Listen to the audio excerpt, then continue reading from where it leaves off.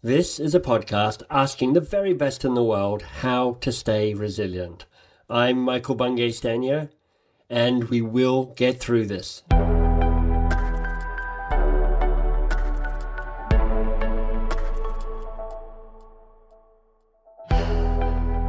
When I created this idea for We Will Get Through This, and I was like, how do I curate a list of people who can contribute to and think about resilience, and how do you build the resources of emotional, spiritual, intellectual, financial reserve that allow you to navigate a difficult life, or just life, which always has got its difficulties with it.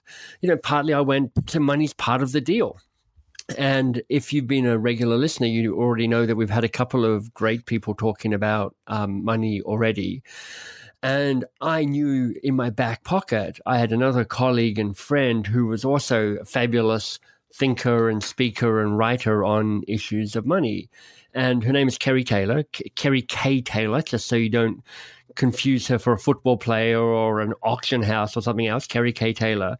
And really, she is one of the world's top personal financial bloggers. She's got a unique and fun approach with all things money, and she reaches millions of readers around the globe every year.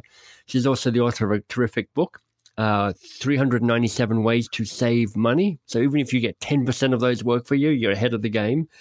And in fact, she and I met at a training around keynote speaking. We were both in the process of redesigning and rethinking our keynote speech, and we ended up broken down in a car on the way to an airport. So we kind of knew each other during the training, and then we hung out for 3 hours in a broken down car. So that was fantastic in its own weird way. That was fantastic, not least because we both caught our flights. When I first set up this interview with Kerry, I was thinking, let's talk money. But here's the thing that is powerful about Kerry in this moment.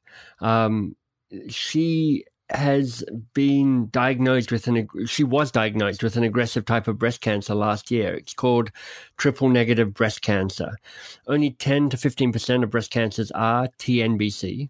And for those types of cancers, there are fewer treatments and higher deaths. So breast cancer, always scary.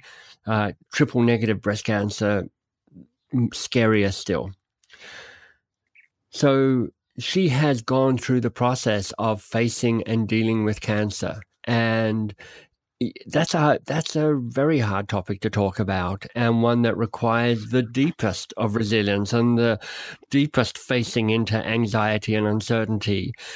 And when we were setting this up, I was like, what do you think, Kerry? Can we talk about this at all? And she's like, why don't we just make this the centerpiece of the interview? And I'm like, I'm thrilled and nervous about doing that. So Kerry K. Taylor, thank you. And thank you for this conversation. Oh, thank you, Michael. I'm here. You are here. And I'm grateful for that. It must be quite the moment when you have your, I guess, kind of nascent fears confirmed when you get that diagnosis of cancer.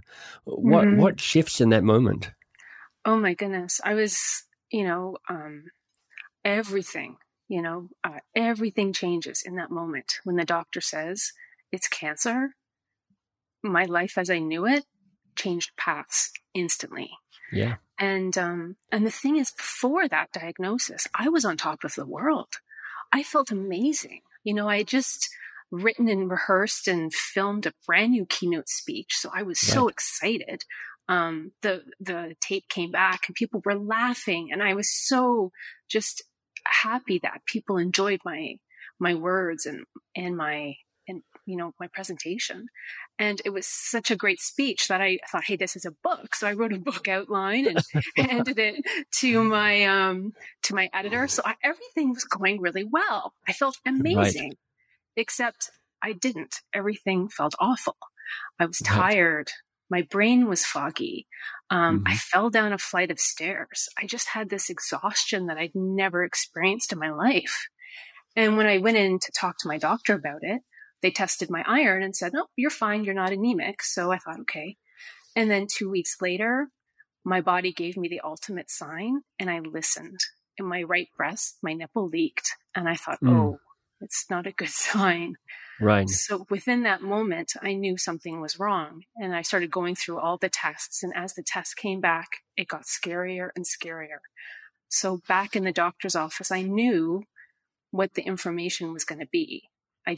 You just don't know how your body or your mind are going to deal with it in that moment. And I just know my husband was with me, and he was so still. It was just, I was like, okay, wow, what next? Right? Okay, what do we do now? And that set up a whole year of treatments, chemotherapy, surgery, and radiation. I was fortunate in that I found the cancer early. So it was stage 1. But I was also in that unfortunate position where I had the most difficult cancer to treat. So I was one of those very few women at stage 1 that needs the full deal. So the full chemotherapy. Right. And it was just, I learned a lot of lessons about mindfulness and resilience that got me through, and to this day are still getting me through. Where did you start? I mean, because I imagine when that happens, if it had been me in a kind of parallel situation, I'd be grasping at all sorts of things. I'd be trying all sorts of things out. I know you're kind of methodical in the way you research. You're thinking about financial advice, and I imagine I'd be like, okay, who do I trust? Where do I go to? What are all the things I could try out? And even that would become a bit overwhelming. So I'm curious to know where you started in this process of self-management to get yourself through what was ahead of you. Well, I started in denial. I couldn't believe that this was happening to me, because I'd always had the opinion that you can control things in your life, right? You save money, you can exercise, you can eat well. And I have a background. I was a high performance athlete. I used to be a competitive swimmer, competitive cyclist. I used to race Ironman. So it's like, I thought I figured everything out. I mitigated all the risks so I wouldn't get, a potentially terminal disease. And I was so distraught that I had to come to terms with the brutal truth that in life, we have very little control over the things that can happen to us. Right. And it shook my reality just to the core, because, as an organic food eater, a clean life liver, all these things, suddenly, I got the thing that I wasn't supposed to get, because if you eat your vegetables and exercise, you're safe, right? Right. And if you're fit and you're healthy and you live a good life, and you're all sorts of things, you're going, okay, I've ticked all the boxes. How is it even possible that this happens? Exactly. So I think the first thing that just grounded me in just the hardest way was that we don't have control over our lives. And I think I became obsessed with trying to figure out how I got cancer. Like, how did this happen? Right. And I talked to my oncologist, who's doing this for over 20 years. And his answer just brought me to tears. He goes, Carrie, it just happens. Right. So it's like, wow, you can't prevent it. What? So it was really, really hard for me to come to the understanding that bad things happen in lives and you can't stop them. So the whole illusion of control, I had to focus on things I could control in my life, and then the things I couldn't control. So, things you can control are your thoughts and your actions. Things you can't control are a progression of a disease. So I had to really sit down and look at the things I could do, and then let go of the things I couldn't do. And that, I think, helped ease my mind as much as possible, because you just have to somehow just hand yourself over. Right. So, I mean, in some ways, this is a well-worn path. Viktor Frankl, Man's Search for Meaning, has at its heart the same insight, which is you find yourself in circumstances that are beyond your control, and you end up being able to control your thoughts and your actions. Mm-hmm. I want to talk to you about some of the actions that you have found nourishing and help build resilience, but I want to start with controlling your thoughts, or at least managing or recognizing your thoughts. What did you notice, and what shifted, and what did you do, and how did you play the mind game? I had to sit down. I have a science background, so I like facts. I like studies, but thoughts aren't facts. right? So true. Thinking about the scary things doesn't make them your reality. Yep. You can make them feel real if you're prone to catastrophizing. It's that really annoying habit of taking every irrational thought and believing it's far worse than it really is. Exactly. But we all have a scary things cliff. And if you climb up and look over the edge, you'll see the thing you fear most.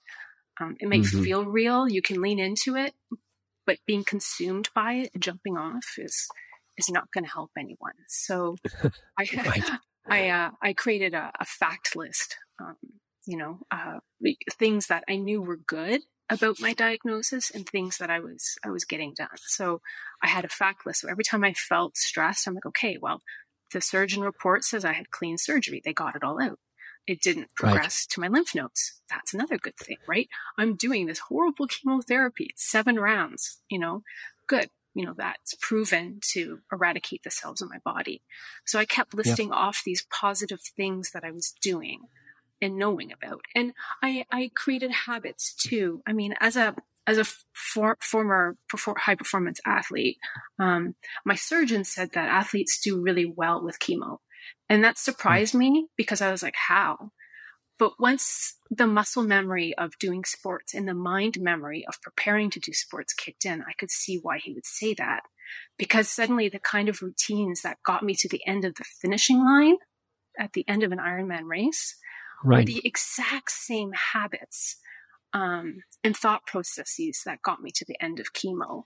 So it was, I put my running shoes in front of the house, at the front door, so that I would put them on and go for a walk. Seeing the cue, reducing the friction to getting my shoes on made it easier for me to get my daily exercise, right?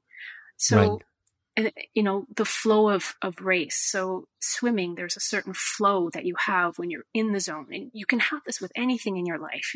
If you're a writer or a speaker, we all know that feeling of flow where things just feel effortless and easy. Yeah.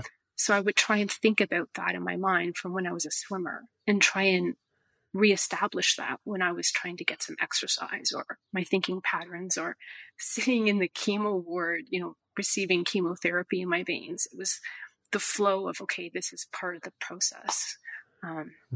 Get in the zone, I guess. That's so great. Yeah, I love that insight about getting in the zone and understanding that that's not just a endorphic high you get from running. I mean, personally, I've never felt it swimming. For me, swimming is just a extended version of drowning. So I've never hit a flow state around that. But I have with cycling and with running and some other things as well. So I do understand that. But it's such a powerful insight to understand that ritual and routine and repetition is part of what allows a flow state to open up. And by setting yourself up to allow to keep accessing those habits and those rituals and repetitions, you allow yourself to be in that flow state, which is a kind of optimal performance state. It completely is. And a big part of that is also focusing on the present, right? Because if you're thinking about tomorrow, it's really hard to get into the flow in the moment. I've always been someone that's focused on my future self. Unfortunately, I'm a financial person. So my whole gig is getting people to save for the future, right? I'm like, save. Sacrifice some needs of your present self so that your future self will thank you when you hit the future. So before I was diagnosed, I was all about save your money, right?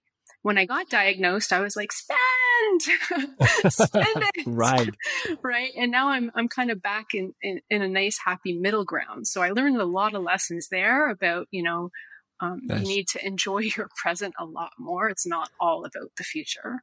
And you have 15 cars that you're now looking to sell. So I own just a tiny smart car and 4 bicycles. So I think I'm pretty frugal there. My guess is if you're a peak athlete, your bicycles are probably worth more than most of the cars that are out there. So it's another thing. I hate telling people that, but it's true.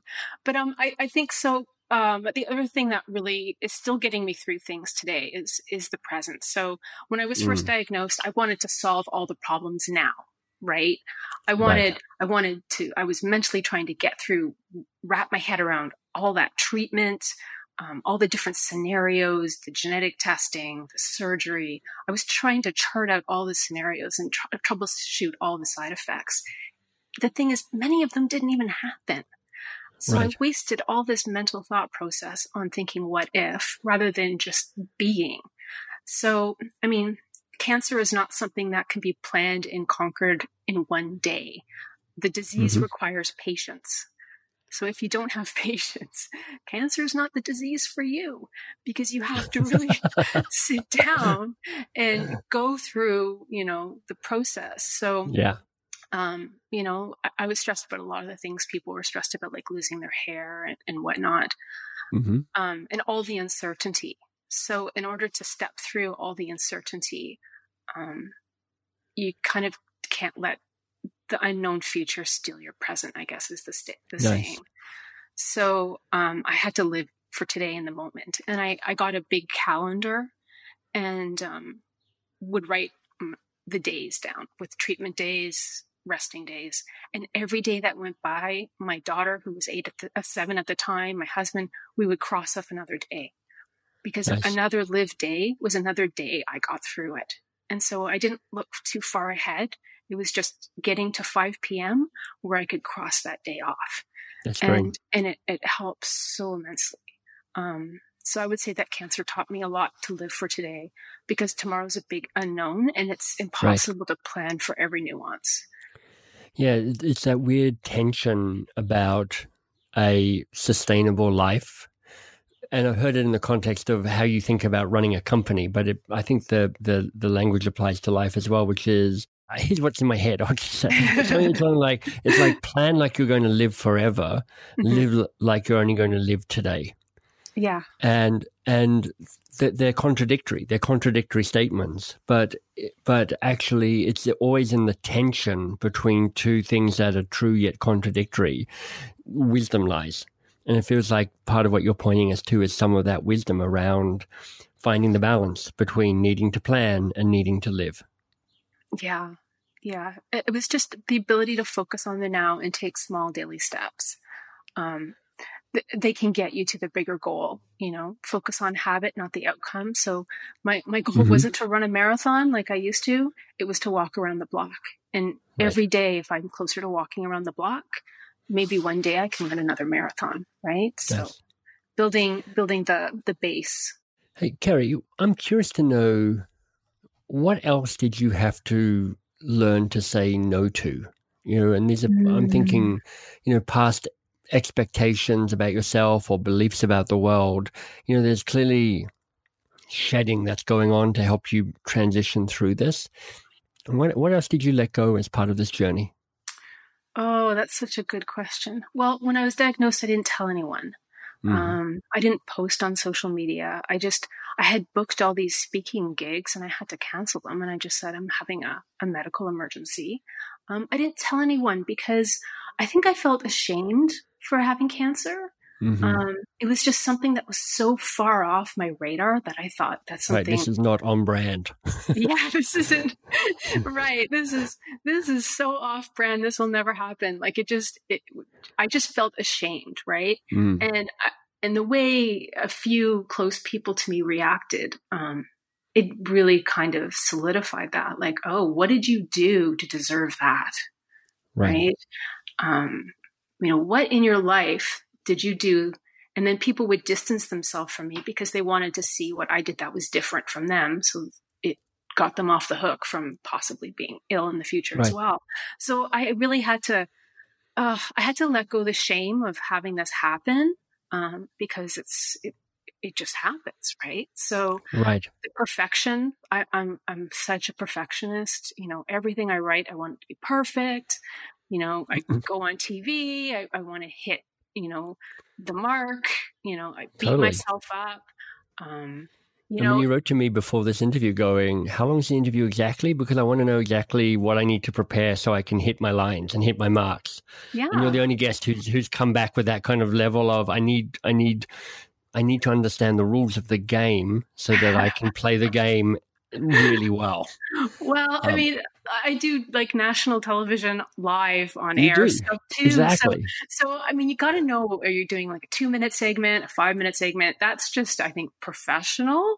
But, like I want to prepare enough, content for those segments. So that's just respecting, the audience and respecting the time of the media outlet, right? So that to me is just a normal question. But yeah, sure. I mean, I want to make sure that things are right. But the perfectionism, I've really, when you lose, how's this? So when you lose 20% of your body mass, you have no body hair, you've got no hair, no eyelashes, no eyebrows, like being stripped down to the core of your existence. Like there's no secrets. There's no reason to even attempt perfection because it's just, I was in survival mode, right? My perfect didn't exist. My reality was I had to walk every day, drink water every day, make it through the day, right? So it kind of erased all that need to have, good hair or, any of the ridiculous nuances we have that we think are important because they're not. I mean, when you're stripped down, the only thing that matters is the people in your life and that you love them. And that's really it. So, I had to just isolate myself and surround myself, with the people that mattered most. Yeah. And those people that had negative things to say or couldn't deal with my diagnosis, because that happens a lot too. People just can't deal with it. Let that go. And I think that was really tough for sure. I mean, I so appreciate you sharing the story with us and, being vulnerable and just giving the insights around here. And so all my questions are probably just on the wrong side of too nosy. But I'm going to ask them anyway and know that, you're a professional. You'll manage them in a graceful way. I hope so. I'm sure you will. I am curious to... Well, first of all, I just want to acknowledge that your new short hair looks awesome, by the way. I'm liking it more than the longer hair that you used to have, but that's just my personal opinion. It's very curly now. I've got chemo curls. Totally it grew back curly and it grows vertically. I mean, it's just this crazy, it's like growing up. I was lucky because when we hit the pandemic, I was like, oh, I'm never going to get a haircut now. So I have a post-chemo pandemic pixie.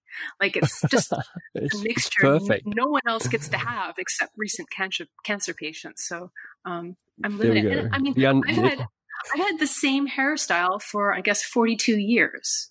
Right. I've always resisted change. I hated change. I would manage and mitigate against any weird change, right? And then here I am, now I get to try all these hairstyles I've never had before. So yeah, let's go curly. Whatever.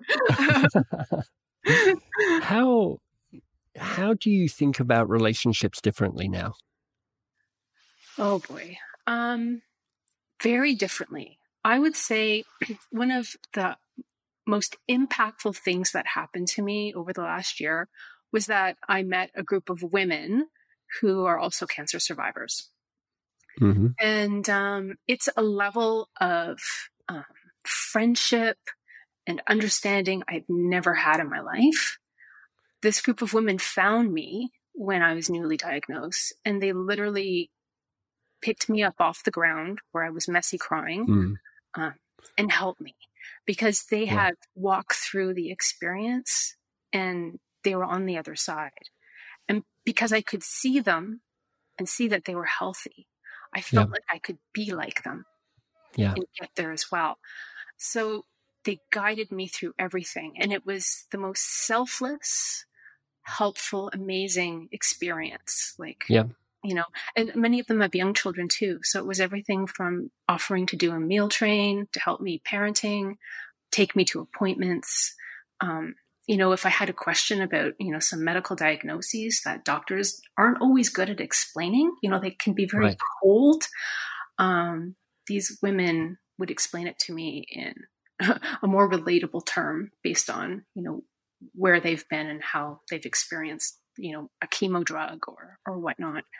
So I think the relationships I developed from my support group just blew my mind that these networks of women exist. We're kind of secret and quiet, but it's not necessarily a group you want to join. But right. But to have, but if you have to join a really good one. Yeah. And it just, I think like they're just messaging me now. Like when I first went back on television, they all were cheering me on, all these messages. And it's a level of support I don't normally get doing media because people aren't always so supportive. You know, they look at ways to drag you down. Mm-hmm. And these women just built me up. You know, they cheered me on every step of the way. Whether I'm writing about cancer or talking about money or whatever, they rebuild. So I think that level of relationship is just very eye-opening. And if you are newly diagnosed with cancer, I would suggest definitely find a young adults group if you are a young adult, because otherwise being in the chemo room can be very isolating and very lonely because everyone is so much older. So that changed my life, and it still does, because these women will be with me forever and I will be by their side as well. And I'll be there for the next woman in the area that, needs support, needs help. Definitely. My husband is incredible. I mean, he's unwavering. You know, a lot of people with cancer experience this phenomenon called cancer ghosting, where people who've been in your life just disappear. And it's so strange. Like, I couldn't believe that happened. Husbands leave wives. It happens. Right. But the people in my core group were just so supportive of me, and they let me be messy on the floor. And then they reminded me, you know, here's your running shoes, go for your walk, right? Like, you know, everything from making food, stocking the fridge. So when I was feeling well enough to eat, it was there. You know, all these little things can make such a big impact. Childcare. The women would come and take my daughter and give me an afternoon to sleep. So these sort of relationships are so important. Kerry, this has been a fantastic conversation. Thank you. I get a lot from this, and I don't have anybody immediately in my life with cancer, but it's still a very inspiring story to hear, because your story goes beyond managing the shock and the immediacy and the anxiety and the fear of cancer. It speaks to a deeper way of living a life as well, I think. So thank you. Thank you, Michael, for having me on the show. And anytime. Well, for people who want to find out more about who you are, Kerry K. Taylor, where will they find you out in the electronic world? I think the best place is always my blog. So squawkfox.com, and that's SQUAWKFOX.com. And there's a lot of goodies there to help people manage their lives, their financial lives, in really helpful ways. Kerry, you're awesome. Thank you so much for being here with me. Thank you, Michael. Hey, it's Michael here. 2 things before you go. The first is a gift. The second is a request. The gift, I want you to go to mbs.works and hunt down The Year of Living Brilliantly.